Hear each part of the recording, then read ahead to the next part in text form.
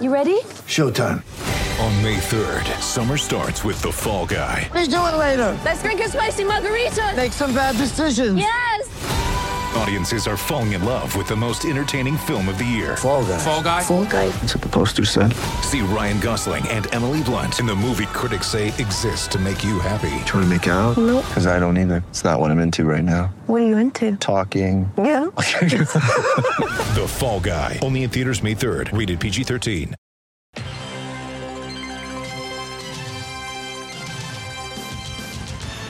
Hot route! Red 7, red 7, red 7! Don! What? Red 7! I don't know what Red 7 means. Hot route! I don't. What is hot route? Will you just go stand on the other side, please? Billy Bob, this is it. The man who got us here. You ready? You don't think that lame-ass play where I run down field and act like I'm lost is gonna work, do you? Then he pivots, fakes, chucks the big bomb halfway down the field to our hopefully still wide open tailback. I call it the annexation of Puerto Rico. Booyah! That's what we call a sack lunch. Nom, nom, nom, nom, nom, nom. I need that ball. Get me the ball. You need the ball. Get me the ball. Get you the ball. Are you gonna get me the ball? I'll get you the ball!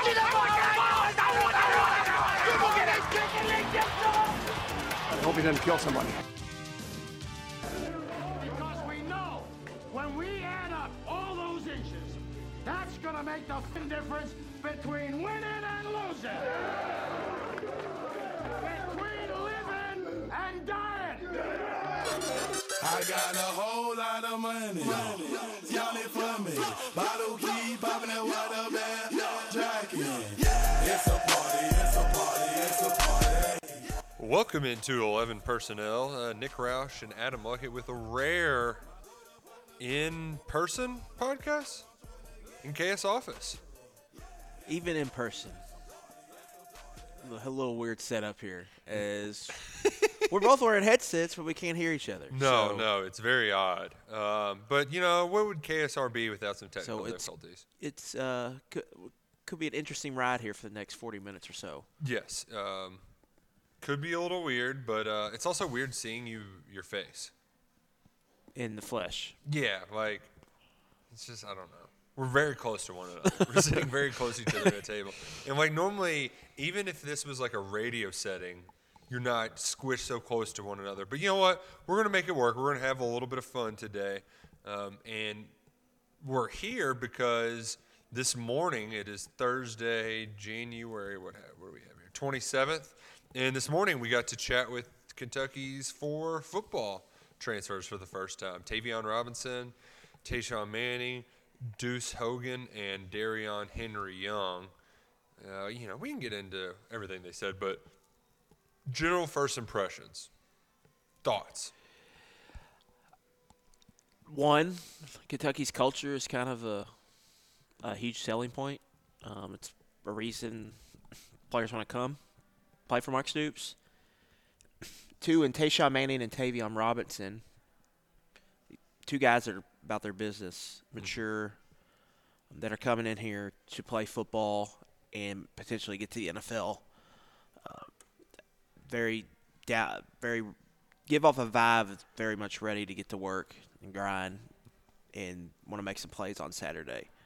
Meanwhile, Deuce Hogan is kind of entering a backup QB race, and then Darion Henry Young's still pretty young. I mean, this is he was a class of 2020 prospect, so he's still got a few years left in college. But overall, I thought size for all of them, outside of Tavion Robinson, obviously, because he's a slot receiver, but Tayshawn Manning looks like an SEC offensive lineman. Darion Henry Young could use a few weight, or a few pounds, but he has a really good frame. Like, you could see, that guy looks like an athlete, a defensive lineman. And Deuce Hogan is a tall. Yeah, very tall. Look like you may be in a quarterback shop almost. Tall, blonde hair, feathery speaks well. Blonde hair, yeah, right. Yeah. He was interesting to talk to because just his background, his upbringing. You know, Texas high school star quarterback. Dad was the coach. Got thrust into a starting role in his freshman season. He said the guy that was going to be a senior transferred out. He ended up playing at San Diego State. So they had a talented guy ready to take them to a state championship. He leaves. thrust Deuce into the action. And so you have this guy who, hell, that's about as big time as it gets outside of SEC football, Texas high school football. So he's been there, done that, seen a lot. I thought it was funny, too, that he's like, yeah, it did not take long for people to say, so you can't beat him, join him. Like, he was already getting Iowa jokes.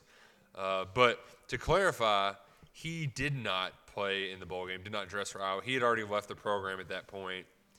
He said he was a little conflicted during the games. He's like, man, these guys are some of my best friends at Iowa, but this is my new team in Kentucky. So he's like, it kind of worked out well where they both played well, and the new school ended up winning. But it's a little different than Tavion Robinson, who did play against Kentucky in a bowl game and has very not-so-fond memories of that game. 2019 Belk Bowl, he took a shot from Yusuf Corker on a big third down pickup in the second half for the Hokies. Fourth down. Fourth down. Yeah. That's right. And that shot, too, we went back and found it. I mean, it wasn't a bang-bang play that you normally see between receivers and secondary. He caught the ball, made one guy miss, and was like 5 yards after the catch, and Yusuf Corker just freaking rocked him. Unloaded on him, yeah. I mean, helmet right to the solar plex of the chest. They even threw a targeting flag, but went back and reviewed it, and they're like, no, you just got the hell knocked out of you. Yeah, and that was obviously a memory, and that was similar to kind of Will Levis. Played Kentucky in a bowl game, got beat. Mm-hmm. Now he's joining the good guys. But Tavion Robinson, I really he's got a really important role here for Kentucky. I think that receiver room's pretty young. He's going to be an older guy in the room. He's here for the spring. They've already started throwing sessions, it sounds like, in the indoor. Mm-hmm. He's going to be a really, really big part of the offense. They need him to consume a lot of targets. He doesn't have to get 145 targets like Wan'Dale Robinson did last year, but he needs to be a big part of the passing game.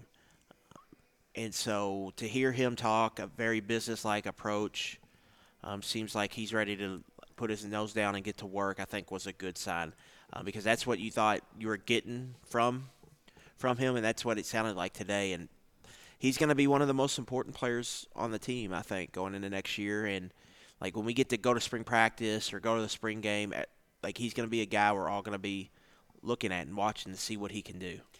Obviously, Wan'Dale brought a speed, athleticism, and explosiveness and elusiveness that the offense did not have. But if you notice the way that coaches and his teammates talked about him,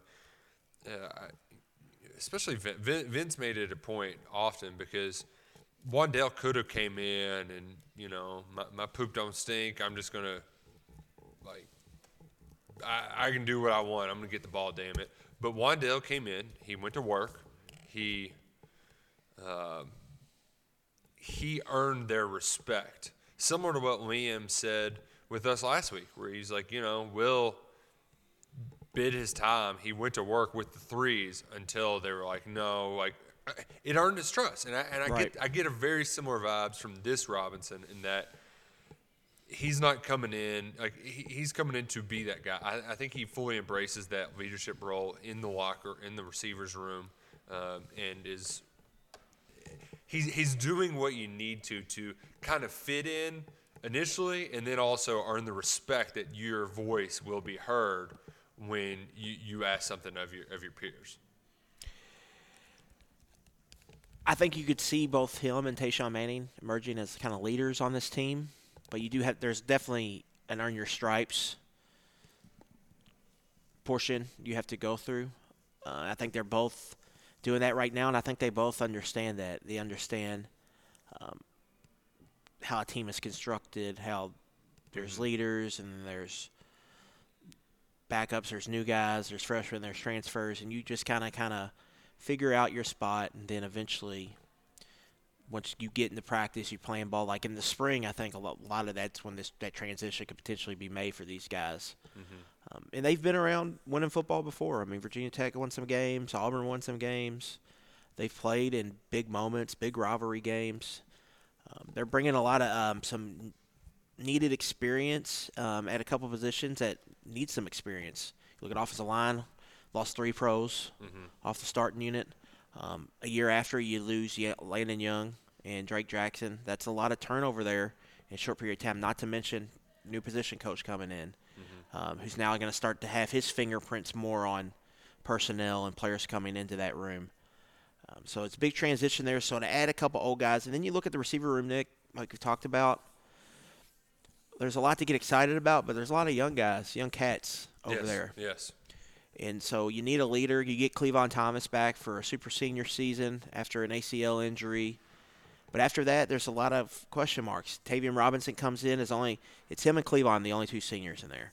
So from that aspect, and you look at a guy who's probably going to be your starting slot receiver, may be the favorite to lead your team in your receiving, you need that guy to kind of be a leader. So 2 very important pieces for Kentucky in 2022 will be Tavian Robinson and Tayshawn Manning, and they seem to fit the mold and the culture of the program, which was really kind of a big talking point today. Not necessarily by the media. It was more like that's what players they brought up. Yeah, right. Yeah.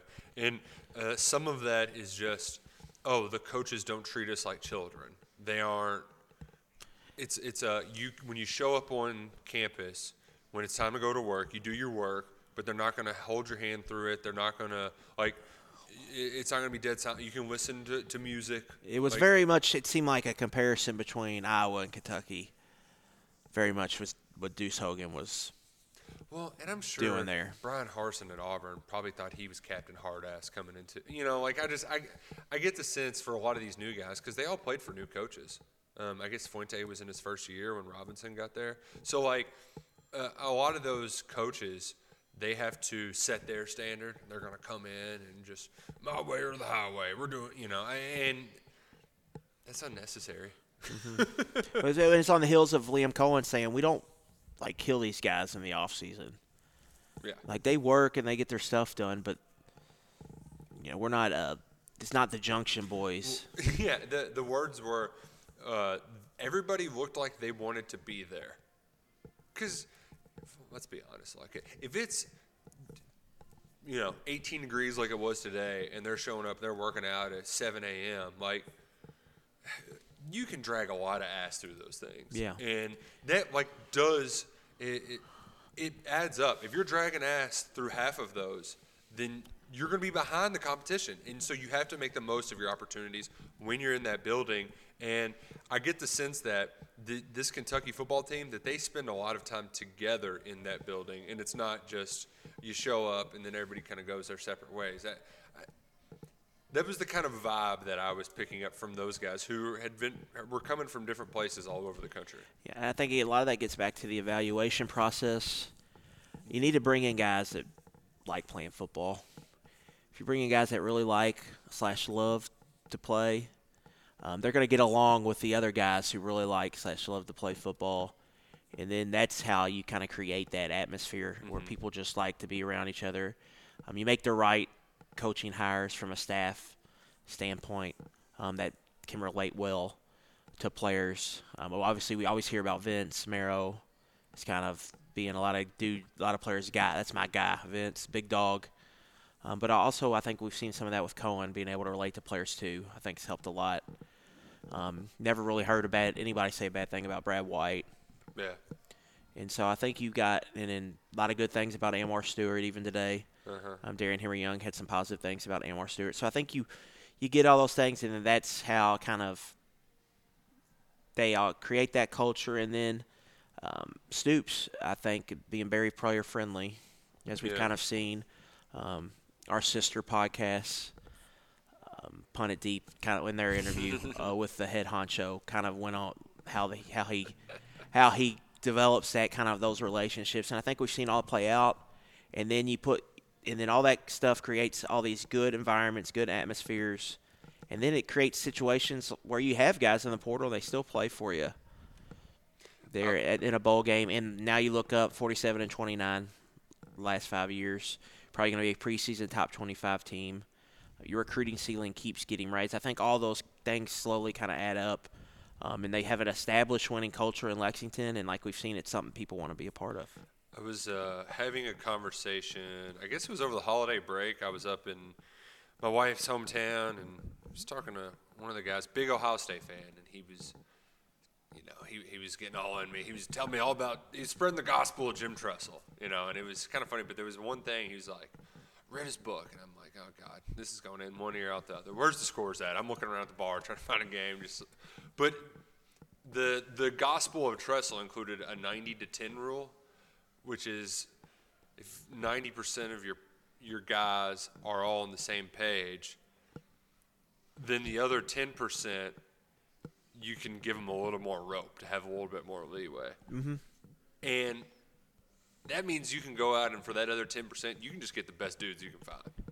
It's not to say that Lynn Bowden played by a different set of rules, but he played by a different set of rules. And you can afford to do that if the whole team is kind of in it together. Then it's not as bad if there's one or two that, they can slide by and get away with a little bit more. 85 scholarships sprinkled in between 18 to 21-year-olds, plus walk-ons.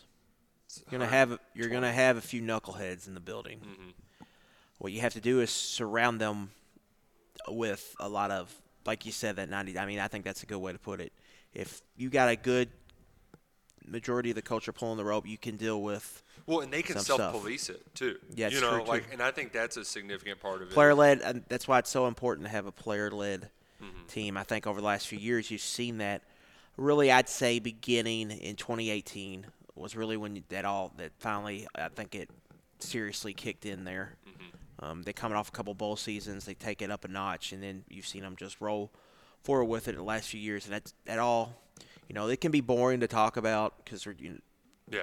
I mean, this is mid-January football talk. Right. But I think it's all part of the winning recipe. And you got to have it. And all these little things. They add up. They add up. And when it comes to recruiting, like Kentucky slowly keeps raising that bar. You raise that bar, you're going to get better players. You get better players, you're going to have more draft picks. You have more draft picks, easier the recruiting sell. A few other things I wanted to add about the 4 transfers that you may not know. Tayshawn Manning, cancer survivor. We talk about being an old man. He is going to be the old man on the team. He started college a year late because in Thanksgiving of his senior year of high school, he learned that I believe he had leukemia. I think that was the actual one. I'm not certain, don't know that offhand right now. But he got diagnosed with cancer his senior year of high school. Auburn said, do what you got to do. We'll save a spot for you. Just go kick cancer's ass. He did. I think that fall he enrolled in community college while he was wrapping up his treatments, got cleared cancer-free. So he started a year later.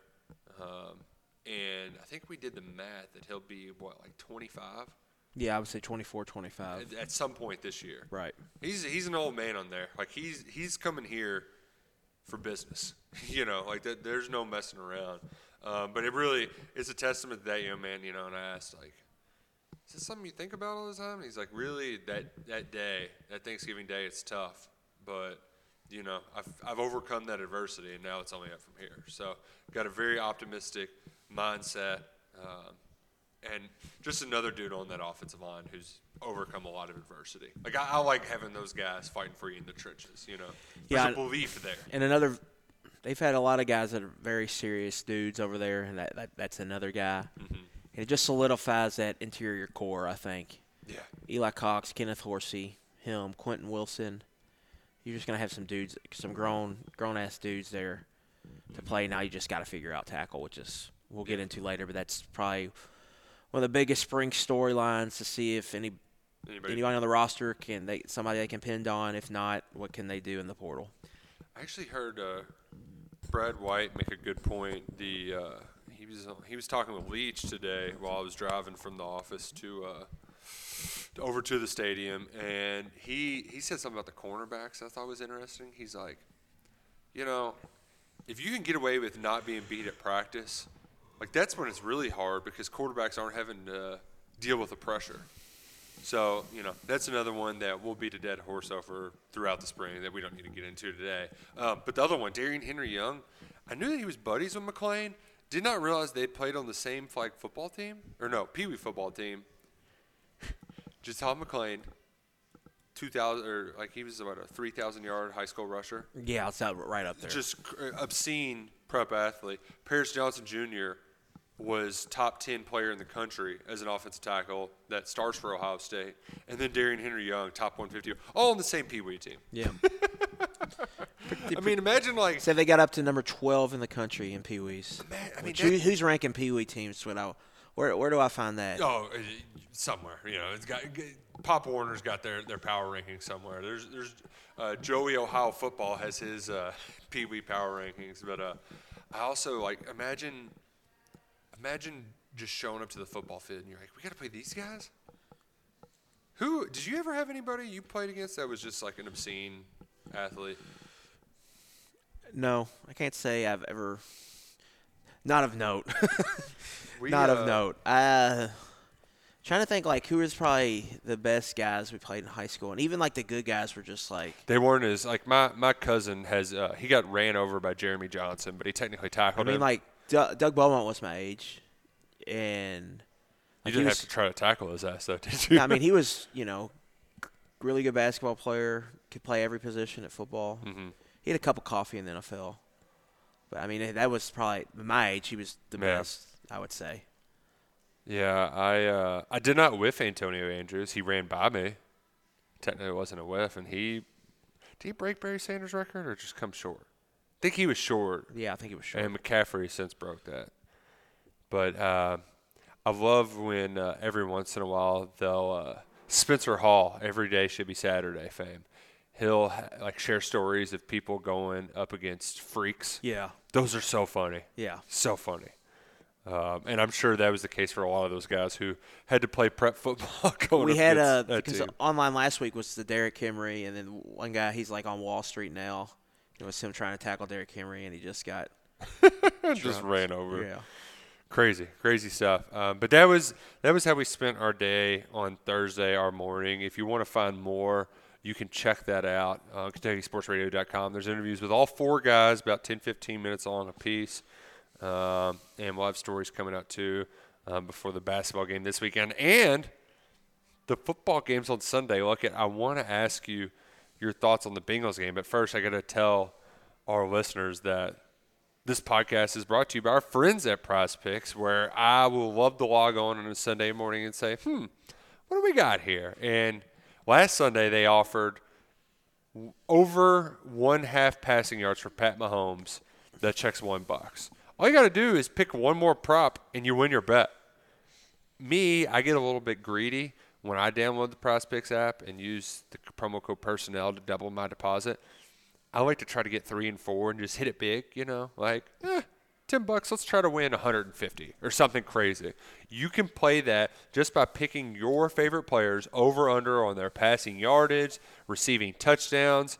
I was way off because I thought Derrick Henry was going to come out like a man possessed against your Cincinnati Bengals, but he did not. Not today. He did not. But what's fun is not only do they have NFL games, they also have college basketball. They have NBA. They have it all. That's how I made out like a bandit the week before. Well, Kellen Grady over on points. He's good for that.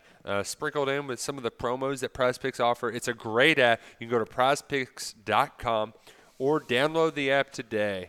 Use the promo code PERSONNEL. You'll get 100% back on your deposit of up to $100 when you use that promo code. Check it out today at Prize Picks. Like it? How confident are we feeling entering this game at Arrowhead? I thought they were going to win last week, the Bengals. It's a tough matchup. Chiefs are pretty damn good. Yeah, I'd say so. Patrick Mahomes is awesome. Yep, he's pretty awesome. It is a house money situation, but this whole run has just been – it's just been so fun to watch it. Really this whole year, I would say, since they went into Baltimore and beat the Ravens, it's just been – for Bengals supporters, fans, it's just been incredible. Like Joe Burrow is who – you are who we thought you were. Just cool as you can get, and just an assassin at the same time. And then you get Jamar Chase and what he's done. It's just, I don't think anybody saw that coming. No, especially after the preseason. Yeah, well, and he took a year off too. Yeah, I mean, he was insane in 2019, but he did get overshadowed a little bit. But still, he won the Biletnikoff, and he was utterly freaky. But it's just been so fun as a Bengals fan, just kind of watch it and see them win. And Nick, like the Titans game was so much like a role reversal. I felt like I was watching Andy Dalton in the playoffs while I was sitting there watching it. And I didn't think they were going to – I thought the Bengals were going to lose the entire time. Once Tannehill threw the pick, the first play of the game, I was like, oh, shit. Oh, we got this. We got the quarterback. And this is what that feels like, to have a guy who's not just going to when in these playoff games, your quarterback's just got to go make plays, who's not going to melt. They got to be – unless you're Jimmy Garoppolo, you got to be more than a game manager. Who tried to. Yeah. I mean, physically tried. He was floating some balls out there to the flats that you're just like, well, that one of these is going to go to the house. Right. These are pick sixes. I mean, Shanahan had to go fullback trap, had to go Debo on 3rd and 7, hand it off. Just, Jimmy, do not mess this punt up. Return, just get out touchdown, of the way. Just get out of the way. Or punt block touchdown, I should say. Right. And then, but in every other game, you saw it. Tom Brady and Stafford kind of go back and forth, making big vertical throws late in the fourth quarter. Josh Allen running the ball like Will Levis out there. Josh Allen and Mahomes just get out of the way and let them play one-on-one here in the second half. And then the Bengals game, Burrow was just, all right, take care of the football, take sacks, we'll be okay. Second 18, I'll hit Higgins across the middle for a 15-yard game. Boom, 3rd and manageable. We're going to be all right. We just hang in here. Just let the other team make mistakes. That was like, well, this is what this feels like. It's on the opposite. Yeah. But it's just been awesome just to see. And it's confirmation for me, like, especially in this sport, the franchise, that stuff matters, obviously. But at the end of the day, you got to have the Jimmys and Joes quarterbacks. Like, if you got the quarterback, you can figure everything else out. You can figure out coach. If you got the quarterback, you're going to get players that are going to come play for you.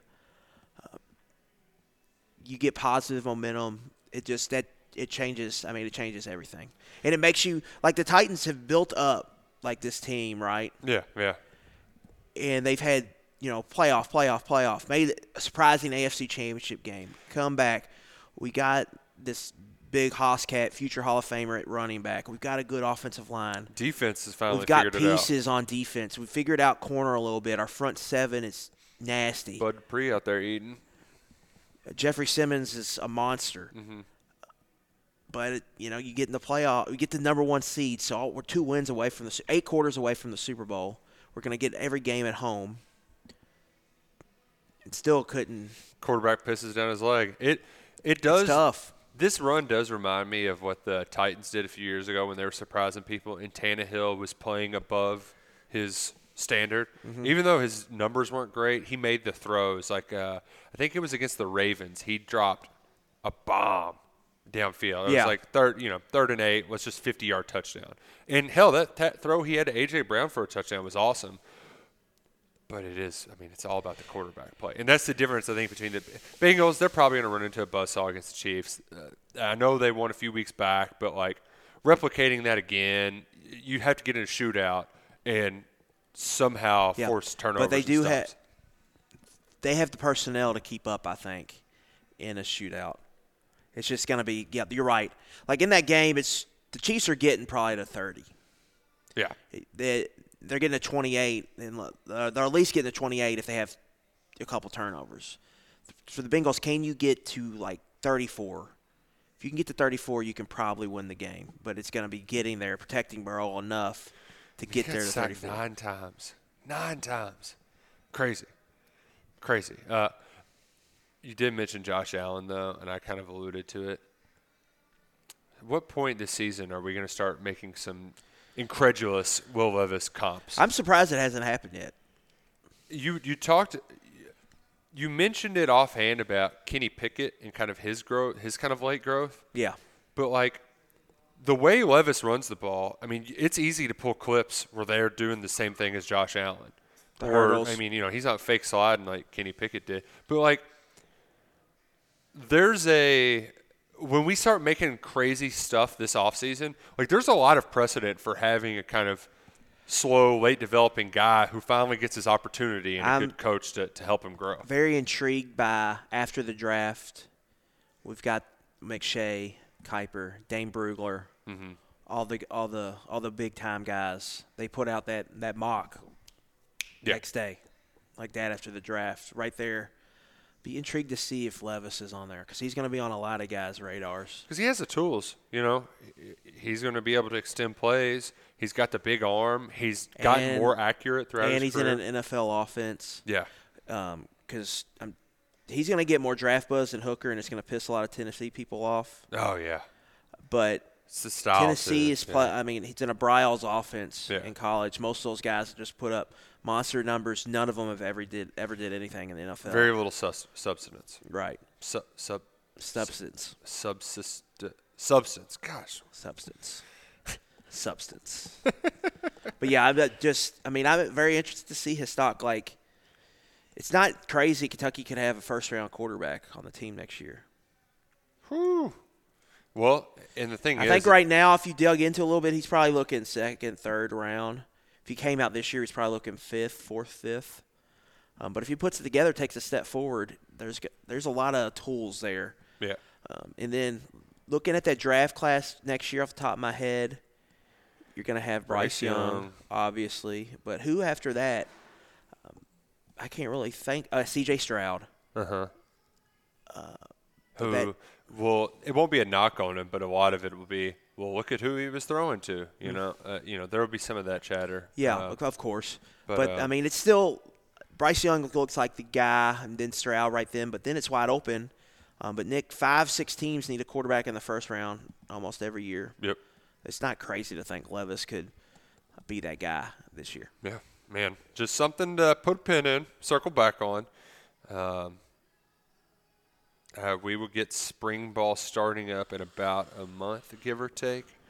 And then, we'll start hearing more updates. Like you said, they have started throwing with one another. Getting an opportunity to get comfortable with some of the new receivers out there, guys like Dane Key. Dane Key is definitely a guy we kind of forgot about after talking about him for so much. His recruitment ended, and then you're like, oh, Berrien Brown, and transfer portal. He's a guy that's going to be in the mix this spring. Daykel is going to be back from injury. That's one I'm very interested to see because obviously you need that vertical threat. He got some positive reviews over the summer. Yeah. But had that knee sprain, so we haven't got right. to see him so much. That's one his growth's going to be significant. Right. And I think, as Liam put it on the show last week, it's earning Will's trust, not necessarily Liam's. Will's the guy out there throwing. So. And we already heard Will talk about Chris Lewis as a guy he likes. Yeah. Yeah, so there's some guys to keep your eye on. One guy that we talked about on Twitter Spaces last Friday afternoon was Javon Baker, who the Alabama receiver committed. That feels like an eternity ago. And we didn't talk enough about how we're going to be able to call him the touchdown maker. Oh, man. Javon Baker, the touchdown maker. Just an easy. Oh, gosh. Dorian Baker. Wish we had more of that. You want to talk about a guy with good tools, just – couldn't put it together. Similarities, I think, with Javon Baker and Dorian Baker. Except a little bit. Prospect. Javon's a better athlete. Yes. Much better athlete. A lot faster. Maybe not as more big. Athletic juice. Yeah. A lot of juice. Experience at an elite level, to say the least. Dude's getting reps in the national championship game. Dorian Baker will always have the American Pharaoh nickname during fall practice. You don't remember when Drew Barker called him American Pharaoh? Yeah. God. Man, there was some stuff back in that early Stoops days. Lamar. I still will always, I know a lot of people probably think of his drops first, but I think of that touchdown he had at Louisville. That LSU hit, 2014. Dude, I was on the sideline for it. It was awesome. His freaking mouthpiece landed at my feet, and it happened 17 yards away. Yeah, that was Dorian Baker, the touchdown maker. So Javon Baker, yeah, we're excited about him. Probably not going to see him until the summer. But yeah, Daykel Crowdus is a quiet, kind of sneaky player to watch, I think, heading into his redshirt freshman season. Their receiver. Yeah, and I know you can go back. If you didn't check out our spaces, we talked for about 40 minutes. Max Duffy took all of the credit for the recruitment. That's on my Twitter feed, @RoushKSR. Should still be live up there somewhere. You just got to scroll quite a bit. We're not going to archive it for this one because it's a pain in the butt. But, yeah, go back, check it out. We'll be showing up from time to time. There's something else that happened this week that we normally wouldn't discuss like it, but it was the biggest news story of the week. Chris Mack. What a loser. 0-1. You posed the question like it. I did. So I'll let you ask it. So pretty much, who is in the college football world? Who is Chris Mack? Oh, I've got it. Okay, a coach that has a ton of success at a smaller school, a school he's very familiar with, gets the big job. Everyone claims, oh, that's a slam dunk. That's going to work. Media loves him. Media loves it. He goes, has a little success early, but it just doesn't work. The fan base turns on him fast. Right, the fit, just a little too much square peg round hole there to work. So Place is a legend, obviously. So yep.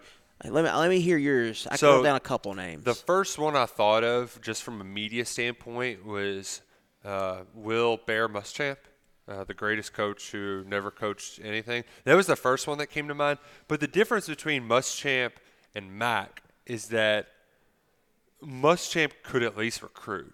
Mack could not. Mack's best player was a Radford Muschamp transfer. had power or blue blood pedigree. Yeah, instead of coming from like a smaller school level. But the one that I thought of was actually the coach of Tavion Robinson.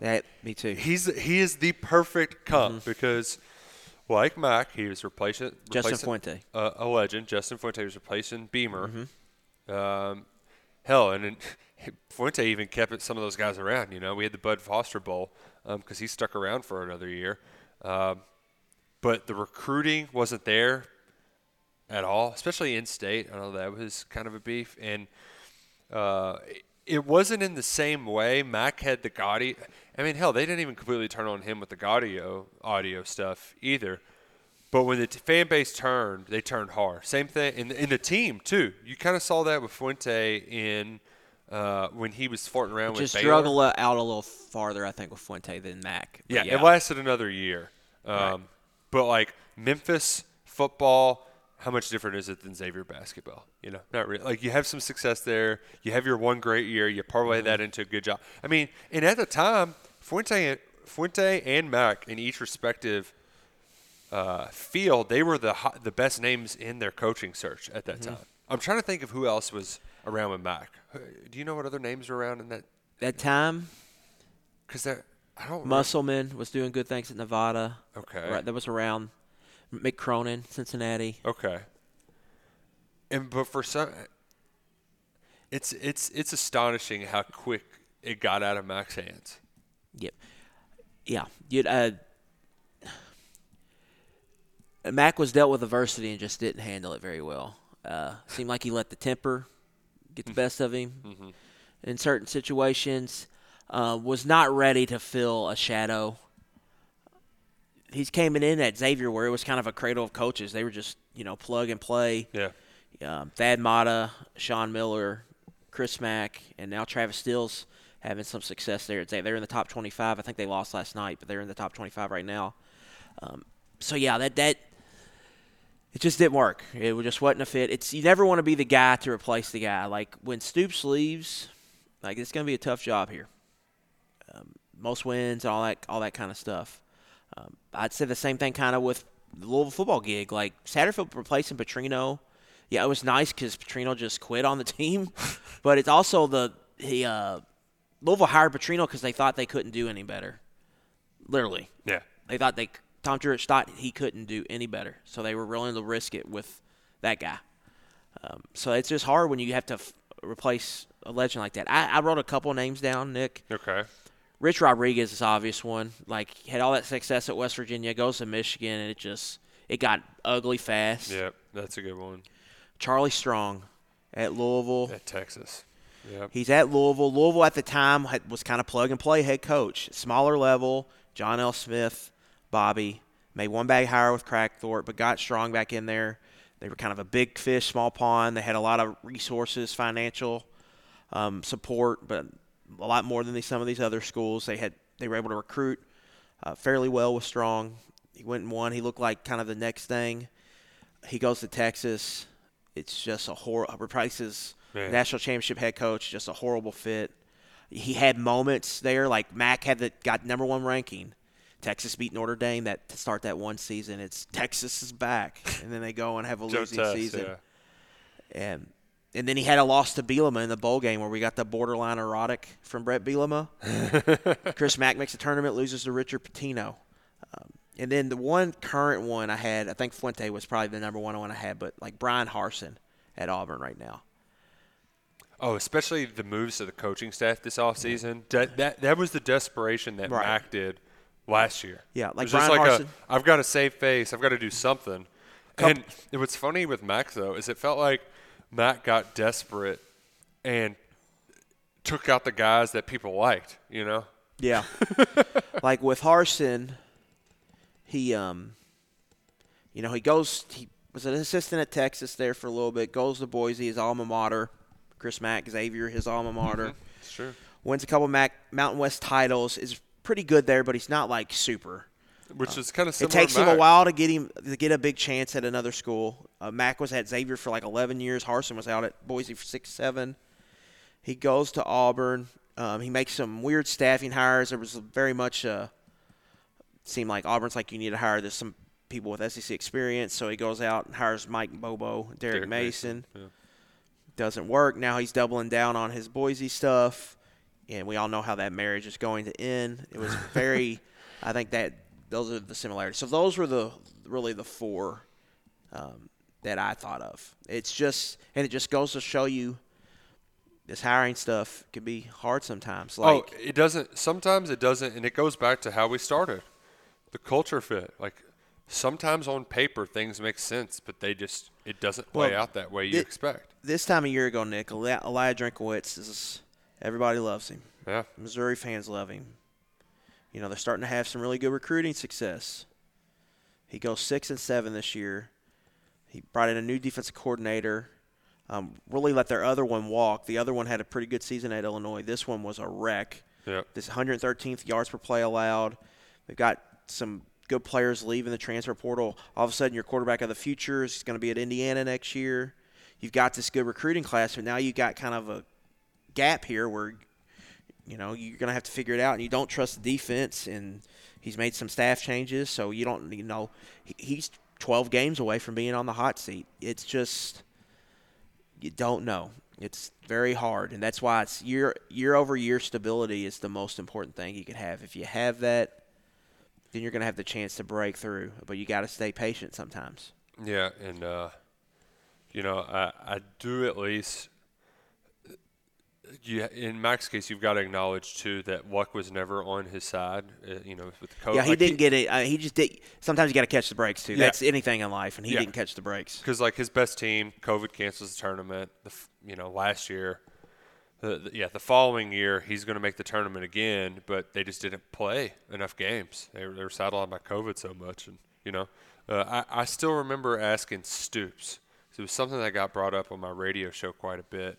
The COVID year, when they were firing Grant afterwards, and it's like, well, do you factor that in? Should people get a pass? And he's like, you and I both know we don't live in a world like that's just not how we function. Yep, you can't.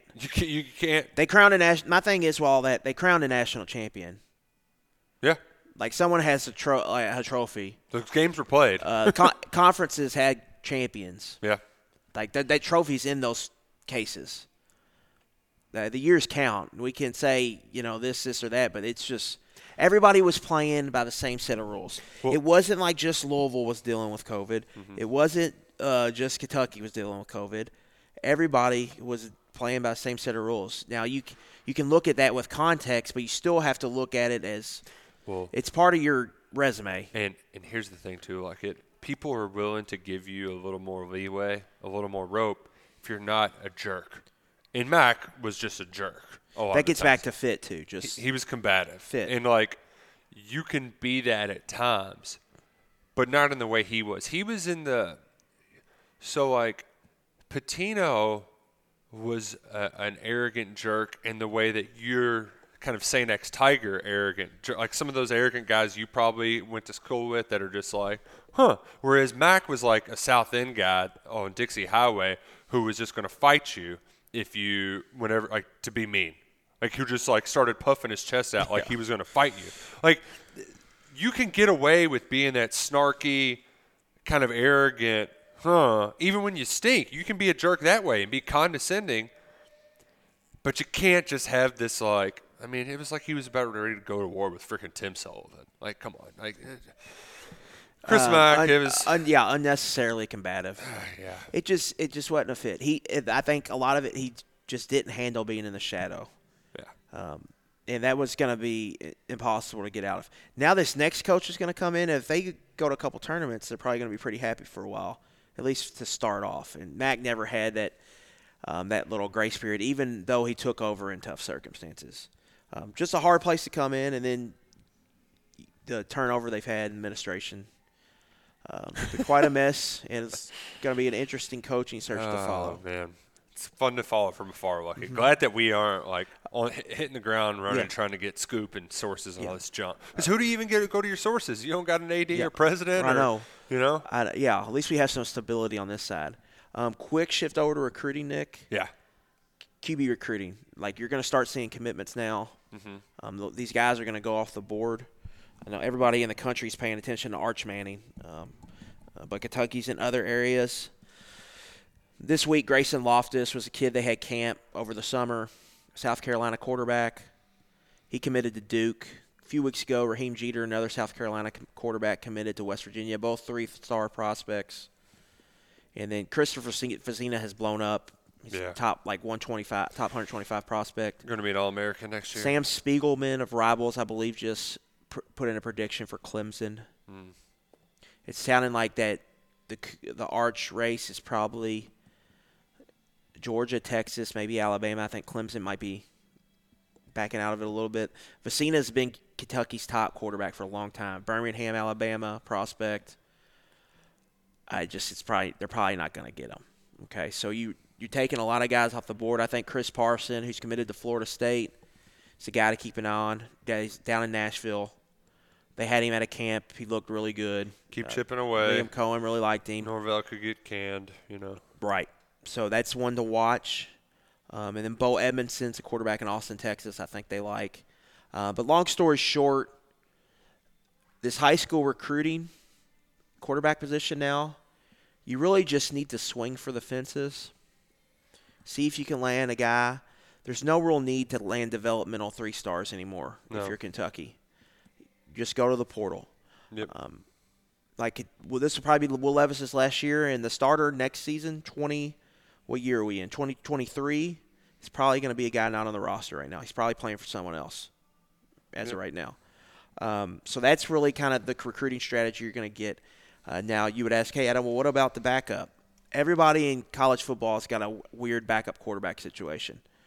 You're not going to be able to have two good quarterbacks on your roster. You're no longer can you hoard quarterbacks unless you're cream of the crop. Ohio State, Alabama, Georgia, teams like that. So, if anybody's quarterback gets hurt, it's just you're going to be in a tough situation. That's just kind of how the sport is due to so much action transferring. I think it's just very important to keep attacking that portal, and that's why a guy like Deuce Hogan could be a sneaky pickup, Nick. Former 4-star prospect. You get him in here as a walk-on. Maybe it just didn't fit at Iowa. Maybe Cohen can do some work with him, and then maybe he can be potential quality backup for you. You just never know. But like I said, the high school recruit, it's just kind of weird how you kind of evaluate and develop that, or manage, I should say, that recruiting. That it's going to be interesting to follow. But what I think we're seeing for Kentucky is they're swinging, they're taking big swings. And they're at least getting on early enough to where it's not like they're offering after the Clemsons of the world or in there. So they're a value. They've got a good eye for the talent. Right, and that's why I'd say Deuce Hogan could have been sneaky because maybe they decide just not to get a quarterback in 2023. That could just be your addition, and then you get the transfer the big transfer next year. We'll see. And then Bo Allen, obviously, you see how he can develop. National Signing Day is next Wednesday. So weird That it's I didn't even realize that. Yeah, because Kentucky, they could have 2 guys. Brad White was visiting R. Mason Thomas, the edge from Fort Lauderdale, this week, but seems like that's Oklahoma or Miami, or maybe even stays committed to Iowa State. I don't know. But that's going to be a tough one, but still an option. And then Jalen Farmer, the Florida commit, they had him on campus right before early signing period. Might be a tough get. For his official, right. So, you know, those are possibilities, but who knows? It's weird. Cruton's weird, man. Yeah. It's so weird that this February day is just kind of nothing. Especially with the portal on top of the early signing period. Mm-hmm. It's just like no one even cares. I do get the sense that this calendar is going to be switched around. You're seeing a lot of push in that. Yeah, I think that's a safe bet. Yeah. Well, folks, this has been fun. We've enjoyed talking to y'all, even though it was a little bit slower than normal. We still got a little culture talk in. Good to hear from the mid-year guys. Hopefully we'll hear from some of those freshmen next week and get to share some anecdotes from that. But until then, best of luck to your Bengals. I'm betting the Chiefs to win the Super Bowl this week. And, yeah, that's another reminder. Bet your Super Bowl winner today. Just you get money line odds that you're not going to get next week. Joe Burrow, Super Bowl MVP. Yeah, I mean, seriously, I bet you get it at take it right now. Plus 6,000, 6-1 odds. Yeah, you get something good. Yeah. So make your Super Bowl bets today. Make your Prize Picks bets on Sunday. Use promo code personnel. And then next week, download this podcast because you might have Adam Luckett, who is just on cloud 9, ready for a Bengals Super Bowl berth. That would be a total I don't know what to do with my hands moment. You're already in. We're just happy to be here. I don't even know what you would do at the Super Bowl. I am. I just wanted to win a playoff game and then go beat the Titans, and it's just been. I don't know. I don't even know how to explain it. It's just been awesome. I do say this, as fun as this will be, now there's going to be pressure after this year. Yeah. Now it's you got everything. Now we need to go win a Super Bowl. This is going to be your least stressful Sunday for a long time. Right. So you enjoy that game against the Chiefs. Chiefs-Rams Super Bowl. Let's make it happen. I can see that. I kind of like the Rams too. It'd be a fun match. It's hard to beat a team like that three times. Yeah. Well, we appreciate y'all listening. We'll be back next week. Go Cats and go Kroger.